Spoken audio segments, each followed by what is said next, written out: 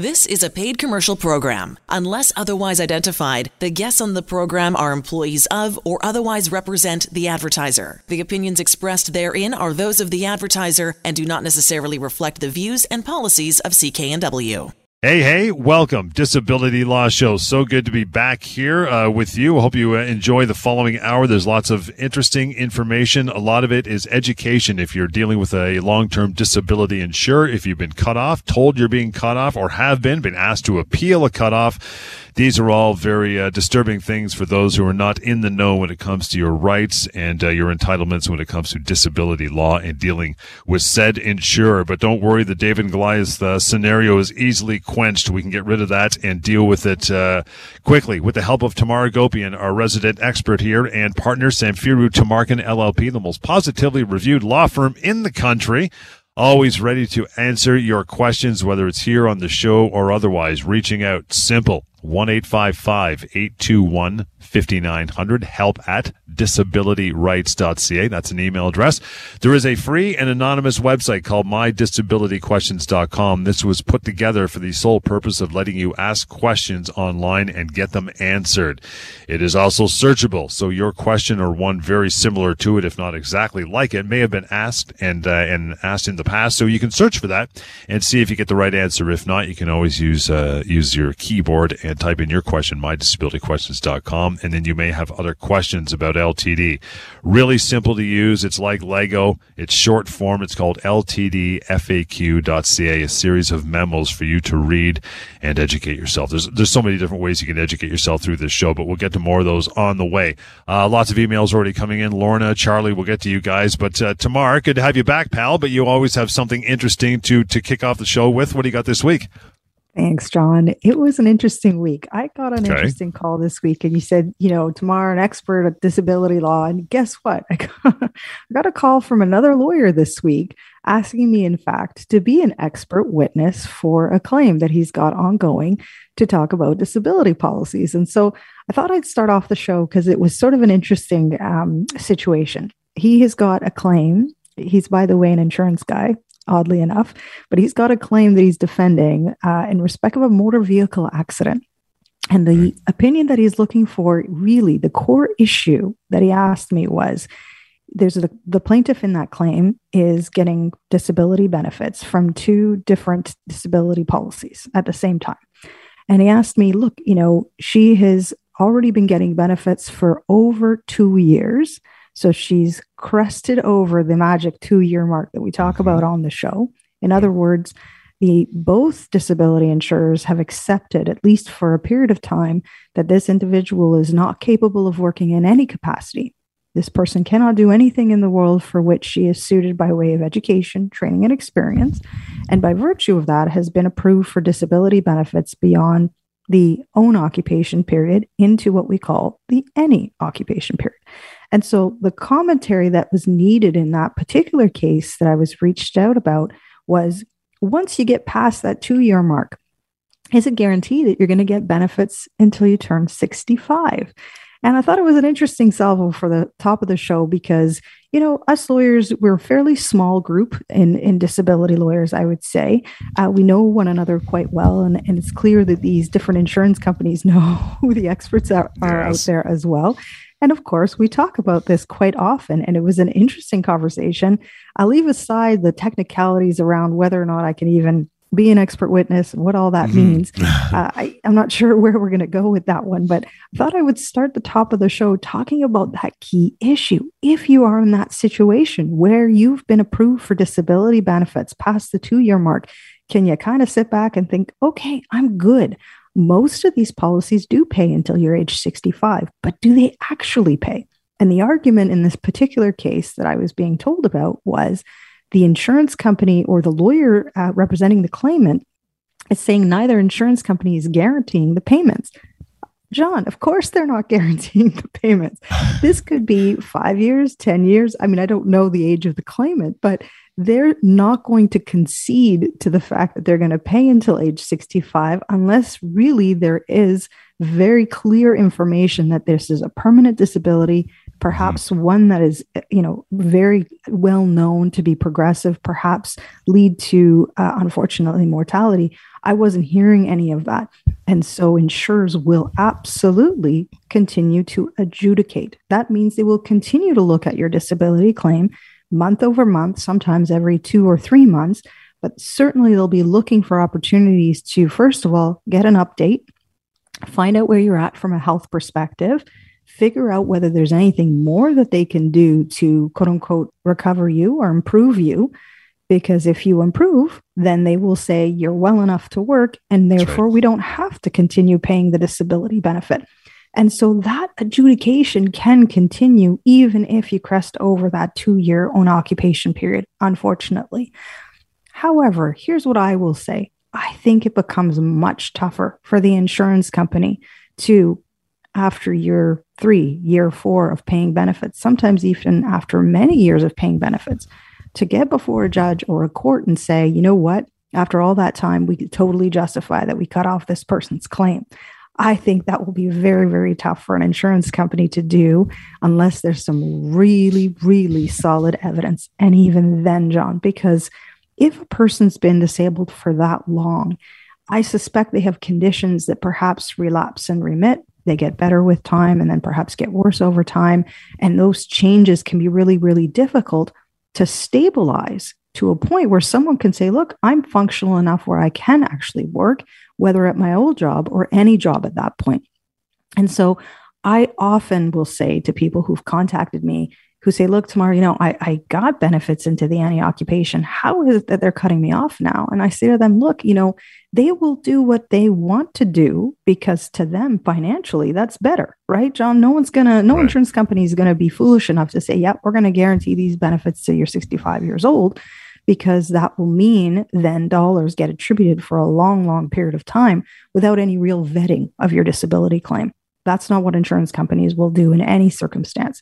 And so if this sounds like you, if it sounds familiar, look, you do have options and you do have rights. And I think that you do absolutely have a better legal claim against the insurance company if you have been paid past the 2-year mark, because the legal onus is on the insurance company to show that there is another job that you can do, even with all of your health issues, that they can say to a judge or a court, yep, this person has the basic training that they can go and do X job or X job, and those jobs will pay you roughly what you're getting as your long-term disability benefit. That's usually the threshold for those benefits.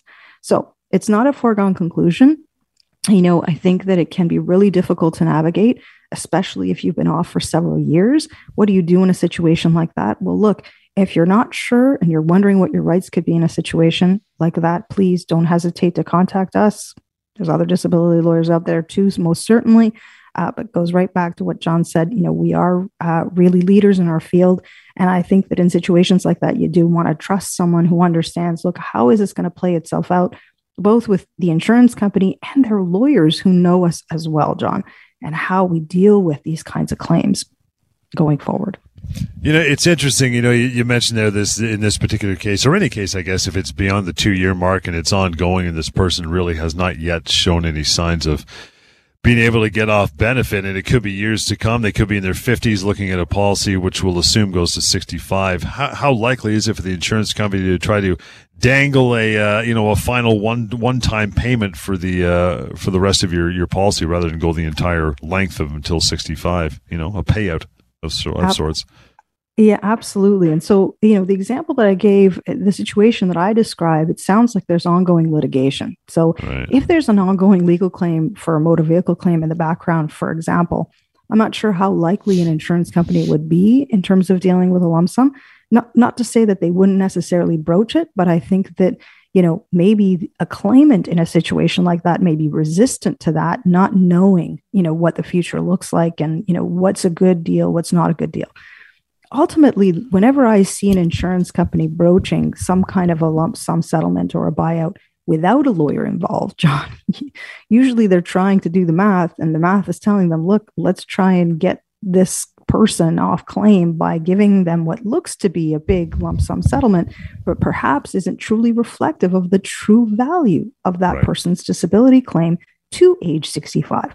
And that's the key difference. That's the thing that we do so well, John, is that we leverage that with the insurance company in the context of a legal claim, because it's not just the benefits. Yes, there is a month to month. Absolutely. We look at that over the course of what's left on a policy. Like I think you said, someone in their 50s, that's many years, over a decade.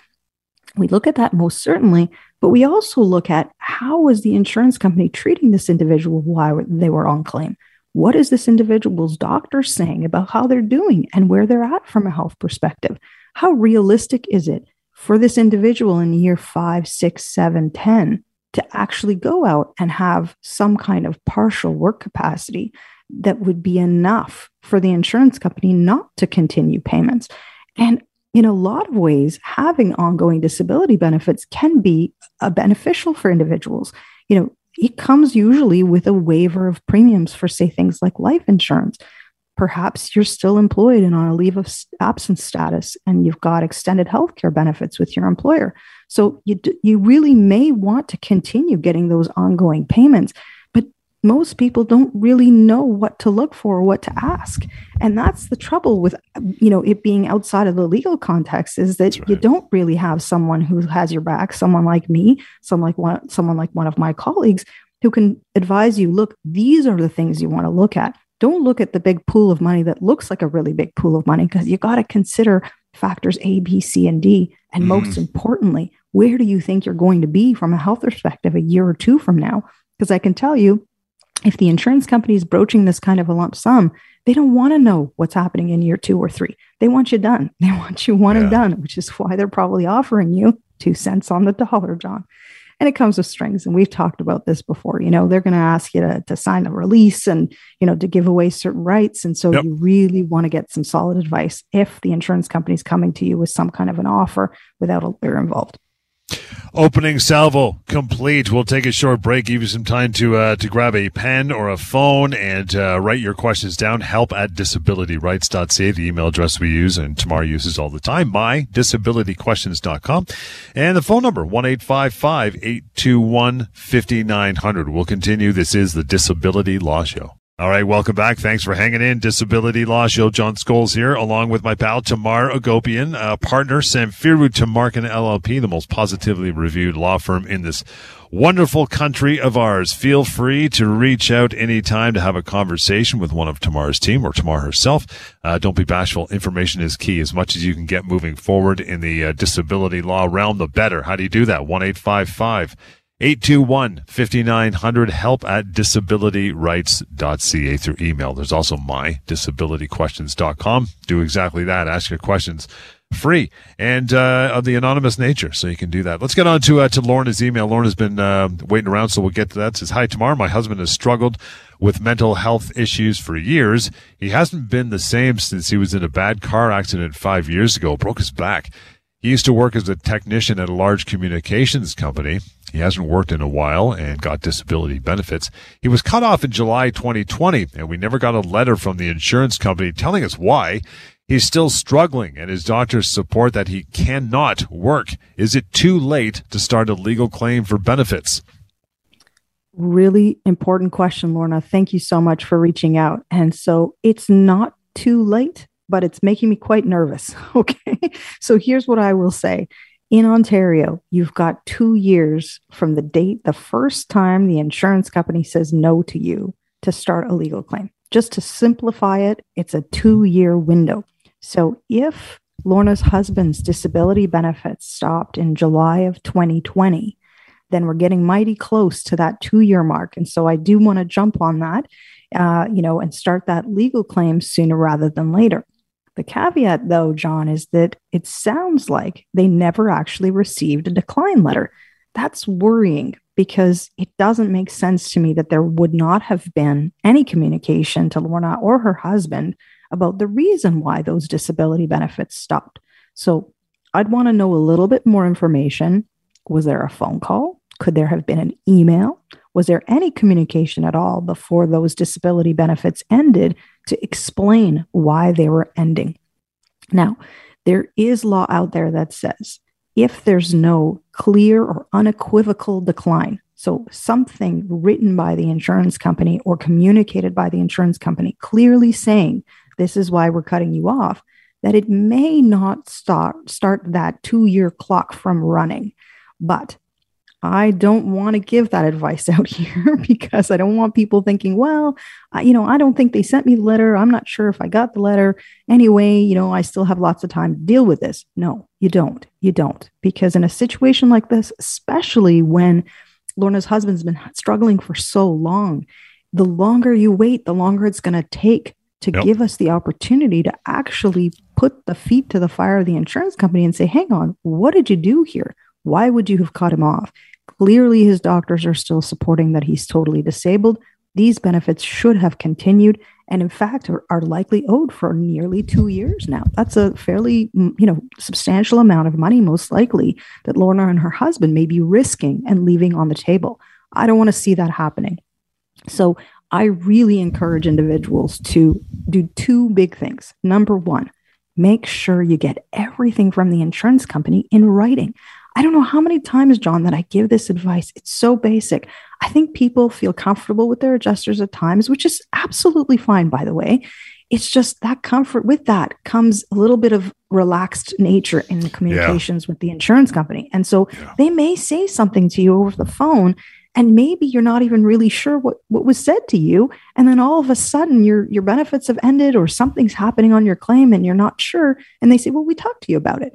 Well, there's no question as to what those conversations are if you actually either write it down or send the insurance company an email or make the adjuster send you an email or a letter confirming what you talked about. Either way, you should know if you've had a conversation with the adjuster, you need to keep your own record potentially of what was discussed. The insurance company may or may not record the call. They say they do, but sometimes they don't. They may or may not do a call log or like a little memo onto the file about what the conversation was. But I can assure you that that's going to be a very one-sided memo, John. I mean, it's going to be what the adjuster thinks that they communicated with you and not necessarily what you probably absorbed from that conversation.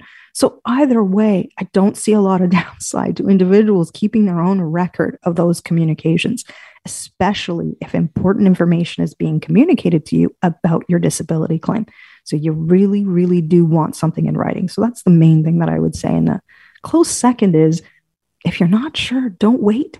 You can initiate contact with your adjuster. If a month has gone by or 2 months have gone by and you haven't received your benefits, call the insurance company. Not only do you have contact information for your adjuster, but there is lots of customer service lines, certainly, that you can contact. All you'd need to quote is your policy number or your, claim number. That should be somewhere in the communications with the insurance company. And you say, I haven't heard anything. I haven't received my funds. What's happening? Hello. Take some, progressive steps, some forward steps, so that you can also document that you've made efforts with the insurance company to move that needle and understand what's happening. Either way, it's not too late for Lorna to start that legal claim, but I would say let's do it conservatively and think about it as that 2-year window. And that's for a lawsuit, by the way. John, I want to clarify that. Okay. If Lorna's asking about some kind of a recurrence claim, like another application to the insurance company, for example, which people can do, by the way, because I'm not sure if her husband ended up going back to work and perhaps he went off again. I'm not sure what the full picture is here, but if that's the case, the insurance policy itself will have some pretty strict timeframes around when you can make another application or another claim. And those timeframes are not 2 years. They're much, much less than that. And so again, if you're not sure, you want to have a clear understanding and you want to not wait. Don't wait. There's no benefit to it in my mind because all you're losing is your monthly benefit potentially and the opportunity to engage someone who can help you, someone like me, who can assist in a situation like this and actually move the needle with the insurance company by way of a legal claim or some other means to find out what's going on. Great note, Lauren. I appreciate that. Let me ask you a question, though, that it just kind of comes to mind. Can you get disability benefits if you have depression? A lot of people think if it's not a physical injury or that type of thing, it doesn't qualify, right? Yeah, really, really good question too, John. And so, look, the disability policy will say, the test to qualify is, are you totally disabled by virtue of a sickness or an illness from performing the essential duties of your own occupation or any occupation? And certainly, the last I checked, depression is certainly a sickness or an illness. It is a recognized disability. It is in what we call the DSM qualifications. This is what psychiatrists and psychologists look at for evaluating mental health conditions and putting them on certain axes. It gets quite technical. But at the end of the day, there's depression. There's actually other forms of depression as well, not just depression itself. It can come with somatic disorders and chronic pain and anxiety, a variety of other issues. Either way, John, if it's a sickness or an illness that's recognized, if it's considered by a doctor to have to be treated and is preventing you from working, full stop, you should be qualifying for disability benefits. It's actually quite simple. And yet we know insurance companies have used this definition as, frankly, as a sword as opposed to a shield. They're really using it as a way to bat away otherwise legitimate disability claims, especially on the mental health front, which is incredibly frustrating because think about a situation where you do have depressive symptoms. We can only imagine what that will feel like for an individual. I know it's tough out there to even find help and support for conditions like this. And then to have your insurance company, who's supposed to be the peace of mind policy, by the way, the disability insurer is meant to step up in a situation like this to pay you a monthly benefit so that you can focus on your health. And they say, no, you know what? We don't think you're sick enough, or we think that, you should be able to manage your mental health and still work. John, I see that so much. And it's not really the case when your own doctor or treatment provider is saying to you, you need to stop working. You need to focus on your health. Well, in my mind, if you've got that medical support, that's what needs to happen, then that's where you need to make an application for disability benefits. And if you're declined, you need to continue to persist that claim against the insurance company. It's tough. Absolutely, it's tough, but that's what it's there for, so that you can focus on your recovery and your health, and you're not compromising your situation by virtue of just sort of not pursuing the insurance company, which I never like to let them off the hook, John. That's just me.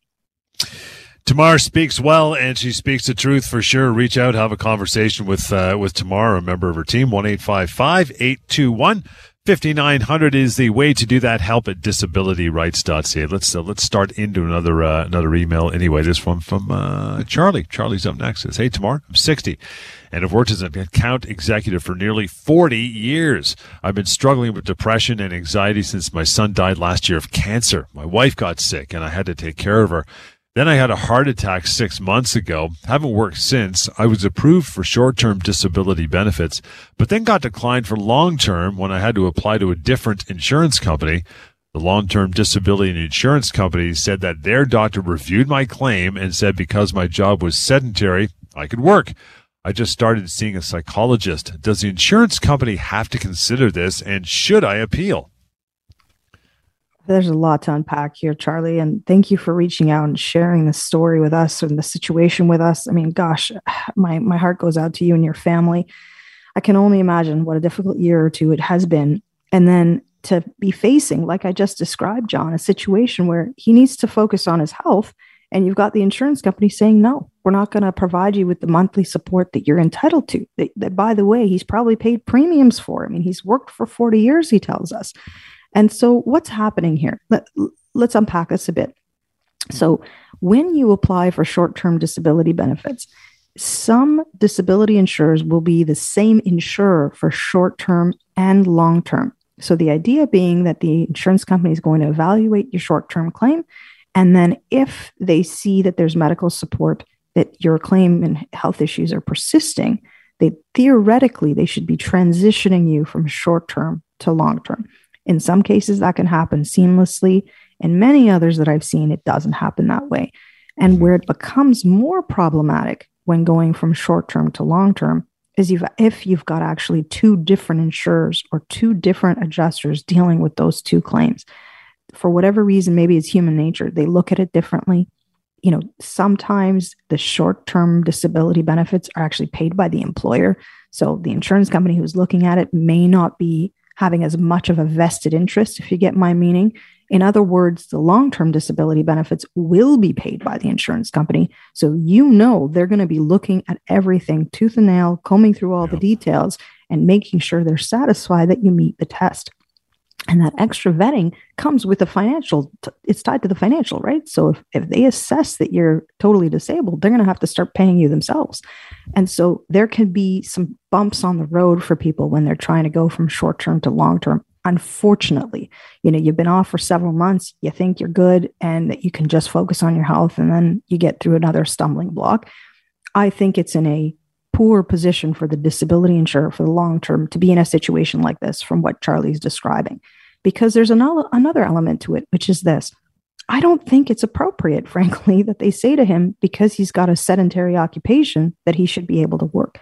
Yep. What that means in layman's terms, John, is that they're saying your job is mostly sitting down, and because you're okay and you should be able to sit, you're good. But Charlie tells us he's got ongoing mental health conditions. He's struggled with that for a long time. He's seeing the psychologist. Absolutely, the insurance company should know about this. They absolutely need to know this information, and they should be evaluating the whole disability claim, physical and mental health, any combination of the two, because the definition to qualify doesn't make a distinction. It just simply says if your sickness or illness prevents you from working, we should be paying you your disability benefit. Right. But look, John, I want to comment on a couple of other things. Maybe we pick up Charlie's email after our break.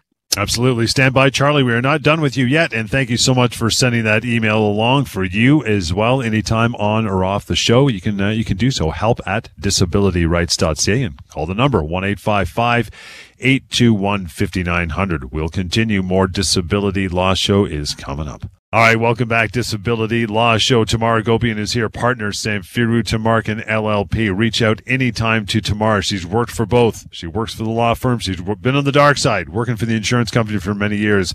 So she can very easily pull back the curtain and educate you on all things having to do with disability claims, whether you've been asked to appeal or whether you're fighting with an insurance company, straight up denial. Feel free to reach out and get some comfort, some satisfaction from Tamar and her team. 1-855-821-5900, help@disabilityrights.ca, or if you prefer, mydisabilityquestions.com. We're talking about Charlie before the break. Tamar, 60, been an account executive 40 years. Short term, good. Long term, not so much. So he's dealing with this and asking if he should appeal as well, right? We know how we think about that. Absolutely. And before I even talk about the appeal, which I have lots to say about as well, the other thing that Charlie tells us, John, is that the insurance company's doctor reviewed his claim and they decided that he didn't meet the test of total disability. So I think it was worth just commenting on that part for our listeners, which is this. Insurance companies have a number of frontline adjusters who do, their review of these claims, and they will look at the paperwork and they've got criteria and they will evaluate and, they'll make a decision. They're not doctors though, John. Nowhere near. Like they have no medical training whatsoever, would you believe? And so, they often stumble on how to do the appropriate analysis as to whether or not certain conditions are actually, in fact, disabling or certain symptoms. And so to assist, quote unquote, with their analysis, they will lean on a bunch of doctors that they've got on payroll, by the way, and they'll pay them to review disability files. So they'll send them the medical information and the non-medical information and have the doctor do what's called a paper review. So they're not meeting Charlie. They're not talking to Charlie. They're not even talking to Charlie's doctors. They're just looking at the paperwork that was submitted on his behalf. And they're considering all the different elements. And perhaps, when I say non-medical, perhaps they're looking at the fact that he's having to care for his wife, and perhaps they're looking at potential grief related to his son's death and thinking there might be other reasons why this gentleman doesn't want to be working right now. And I see that a lot. So a doctor commenting on non-medical things as to why this person should be able to work. I can tell you the courts do not have any time for these kinds of paper reviews, John. They are not going to prefer these reviews over what your own doctors and practitioners are saying about your health. So you should know that going in, that there should be some level of confidence with the material and evidence that's going forth to the insurance company and how they're going to evaluate it. They're going to do what they're going to do. And they do this quite routinely with getting these paper reviews. But I know, and I want our listeners to know, that it's not going to hold up water. It's just not. When you've got an individual like Charlie who's worked for 40 years and finally he's at a point where he's like, gosh, I've had too much going on in my life. I cannot continue working. His doctors are supporting it. he should absolutely be getting disability benefits. Full stop. There's no question in my mind in his profile. And I think really he should be sending all of that information over to the insurance company. So the other element of this is he says, look, should I appeal? And he says, I don't think the insurance company, I think he said something about the insurance company doesn't have my psychologist's medical information or documentation. You know, I don't like appeals because frankly, it's nowhere in the disability policy. It's just something that's conceived of by insurance companies to sort of keep you in their process. And, you know, the one rare instance that I would say potentially it could be a worthwhile effort is if in fact they don't have all the medical information to consider. If there is something new or emerging, new information that you think that they need to have or should have, then maybe reluctantly I'll give that it could be worthwhile to do an appeal. Frankly, I still think that insurance companies and adjusters, most especially, sort of human nature, right? You make a decision and you kind of stick with that decision. So going through that appeal process, you're essentially saying to the adjuster, can you just look at this one more time? It's not persuasive unless there is in fact new information. And so maybe in Charlie's case, perhaps I would suggest it, John, but frankly, I'm a little concerned because I don't know if they have looked at everything, which includes his long work history, includes his family circumstances. All of those reasons together, physical and mental health, will lead to an individual not being able to continue to work. And once they've made that decision, they are not deterred. The way that you deter the insurance company is starting a legal claim. We do it efficiently. It's the most effective way to get the insurance companies to come to the table and talk about it reasonably. It's not going to be the adjuster, John, that said no 1 time, 2 times, 3 times, however many times that you tried to appeal. It's going to be one of their lawyers, and they know us too. And they know what I'm going to say about a situation like this and a profile like Charlie's. And they most definitely know that their paper review is not going to hold up. And so I'm going to be presenting all the medical information, and we're going to be broaching a resolution with the insurance company, usually within 8 to 10 months of being retained, John. I'm oversimplifying it because I want our listeners to know that, look, we do this day in and day out. This is what we do all the time, and is very, very effective for our clients instead of going down this road of appealing after appeal. Let me ask you this. So when an insurance company declines an LTD claim, does that mean necessarily they shut the file down, or are they waiting for that appeal? That's another really good question. And, you know, it's interesting because, as you said, I have worked for the dark side before, and I've seen this. You know, they'll say, we've declined your claim and we've closed your file. They'll actually use those words in a decline letter, John, because, you know, you and I are reading it, maybe not me, but perhaps our listeners out there think, okay, they've closed my file. So it's done. I'm done, right? Like there's no other options. Yeah. And most people will get sort of a 2 or 3 page letter. And if you keep reading is when you see their analysis as to what they're saying to you about, quote unquote, closing your file or declining your claim. Then they tell you should appeal. Then they tell you about the limitation period and if you want to assert your legal rights. No one's going to get to the end of that letter, John. They're just going to say, oh, it's closed. It's a deterrence, right? Like you expect, okay, there's nothing more to be done here. Insurance company's not going to be looking at it. So that's not the case. In fact, they are obligated, insurance companies obligated, if you submit further information on appeal, to actually review that. And sometimes they give you a deadline, you know, give it to us in 30 days. If it's 31 days, it doesn't matter. They have to look at it. They are obligated. An insurance company has an ongoing obligation to adjudicate. So, you know, they may wait for that appeal, say, before updating like your employer, perhaps, or something like that. But your claim is still there. It's not, quote unquote, closed per se.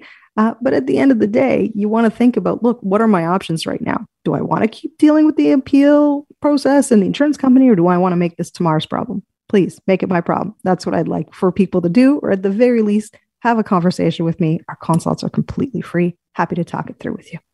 Still some more time. We'll get to another email or two. In the meantime, here's how you reach out as we get into a short break. 1-855-821-5900. Be fearless. Just pick up a phone, call Tamar and her team for a conversation. No charge, just to get a feel of your situation. help@disabilityrights.ca for quick, knowledgeable memos all about LTD. These can be educational and really helpful as well. That would be ltdfaq.ca.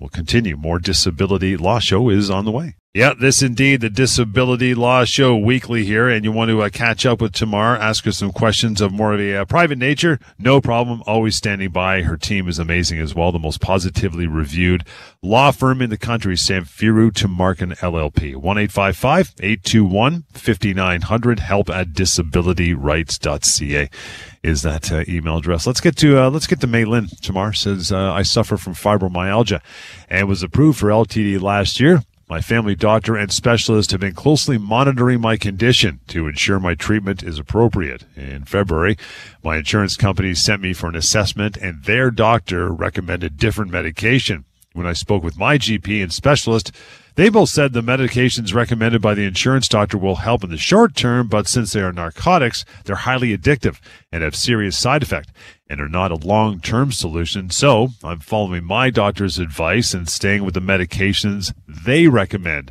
But now my adjuster told me that my benefits are getting cut off because I'm not, quote-unquote, compliant with recommended treatment. How can they force me to take the drugs that my doctors will say harm me? What is that? Yeah, awful, Mei Lin. I'm so sorry you've had to experience this. And I agree. They can't force you. The insurance company can't force you to take medication that's not going to be compliant with treatment that's being recommended, by the way, from your own doctors. Always, always follow the medical advice of your own doctors. The insurance company, so let's unpack this a bit, John. She describes that she was sent for an assessment. So you're on claim with the disability insurance company. They're looking at all your medical information, and perhaps they're not, fully persuaded, or they want to have someone have you assessed. So they may have done a paper review, as I described in our prior segment, or perhaps they will do what looks like they've done in Mei Lin's situation, which is to actually set you up with an independent medical assessment. So you have to attend, usually in person. You meet with their expert, their doctor. They will go through and do an assessment, depending on whether it's physical or mental health. Sounds in Mei Lin's situation that probably it was a physical assessment. And they will prepare a fairly detailed report for the insurance company. And in that, they have to address certain key questions. One of them is, what's the diagnosis? One of them is what's the current treatment? And the third, most closely looked at, is the treatment that this individual getting appropriate? What else would you recommend, fair doctor, that we're paying you thousands of dollars to give us an opinion on? And so, unfortunately, we see this a lot with chronic pain cases and fibromyalgia cases, John, because the treatment is not always clear. Different doctors advise different courses of treatment. And I frankly tend to agree with Mei Lin's doctors that you don't really want to go down the road of narcotics if you can avoid it. And so what does the insurance company do in a situation like that? Well, obviously, it serves their best interest to have you medicated and get you back to work, because if that's what's happening, they don't have to pay the disability benefit. But this is where the interests divide, right? This is why I'm saying it's much more important to follow your own medical advice. And guess what? The courts have agreed with this too, John. What they look at is it reasonable, quote unquote? Is the treatment recommendation reasonable?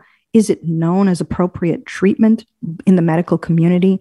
And if so, if it's reasonable for Mei Lin to follow her own medical advice as opposed to what's being proposed by the insurance company's doctor, then it will be preferred over what the insurance company is assessing.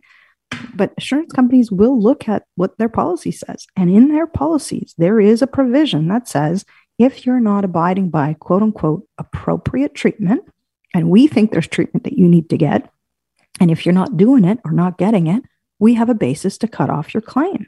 And unfortunately, that's what it seems like is happening in a situation like Mei Lin's, quite unfairly, may I add, because nobody is saying that she's not still totally disabled. They are. The whole argument is whether or not she has appropriate treatment.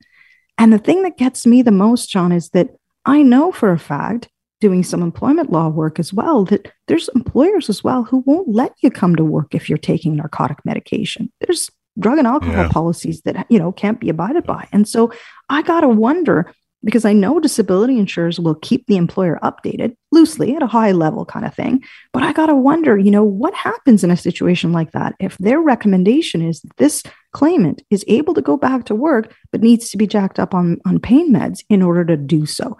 It's not appropriate. And frankly, it's not sustainable. Because even if there's a short-term relief that May-Lin has with taking these stronger medications, what happens when she gets back to work and she stops taking that medication, or her health continues to prevent her from working? Guess what? She's going to make a recurrence claim to the insurance company. At least that's what I'd be advising. And so rushing back to work and complying with treatment that's not reasonable, that's going to harm you, is a recipe for disaster. But the only person that suffers in a situation like that is May-Lin, John, not the insurance company. They don't care. They don't care whatsoever. And so look, I think my first advice would be to ensure that May-Lin has this opinion, this advice that she's getting from her own treatment providers, written out in a medical report and sent that over to the insurance company. If they have that, they have to weigh that with what their own assessment and expert is saying about appropriate treatment. You can challenge it that way. If that information is available, though, and the insurance company is still going ahead to decline, then I think this screams out a legal claim. I think frankly, I know that the insurance company's lawyers will see it in similar ways, at the very least, that I've done the analysis, and really think about, look, someone with fibromyalgia, somewhat of a progressive condition, is this sustainable for stable work to be functional enough to work? Mm-hmm. And that really is what it comes down to. And I think probably the insurance company is grappling with, look, how long are we going to have her on claim if we can't find a quick fix? And the quick fix is not reasonable if it's going to harm your health. Last minute of the show, I'll give it to you, and that is, what kind of impact have you seen over the last while with COVID-19? Does that continue to be an issue with disability claims? Yeah, it is an issue, John, because of access to treatment. I think that's the main impact that I'm seeing, is that I've got lots of clients who have not been able to see practitioners as regularly or get the treatment as regularly. And much like I talked about in May-Lin's situation, there is provisions in the policy that says you got to get appropriate treatment. And so I'm scratching my head. Insurance companies seem to take a really vigorous approach on this, unfairly, may I add, because we know we've been subject to a number of shutdowns the last 2 years. And those shutdowns have included, therapy clinics, in-person treatments, injections for pain medication, family doctors, in fact. And so I think that's a problem for disability insurers. And I think they've taken the wrong path, as they often do, in adjudicating claims like this. It's not the fault of the claimant, and they cannot be faulted for the fact that they're still unwell and not being able to access that treatment. I think the injustice of that will fall in favor of claimants as opposed to insurance companies, full stop. And so, hopefully things improve. It sounds like we might be, sort of going over a crest, but at the end of the day, it shouldn't be up to the disability claimant to have to bear the brunt of the insurance company's vigorous adjudication on appropriate treatment. And with that, we are done for another show. Appreciate you chiming in with all your emails and texts and otherwise. You want to do so now that we're through? You can. Here it is, help@disabilityrights.ca through email, the website, mydisabilityquestions.com or ltdfaq.ca. And finally, the phone number, one more time, 1-855-821-5900. And we will talk to you again and hope you join us for the next edition of the Disability Law Show. The proceeding was a paid commercial program. Unless otherwise identified, the guests on the program are employees of or otherwise represent the advertiser. The opinions expressed therein are those of the advertiser and do not necessarily reflect the views and policies of CKNW.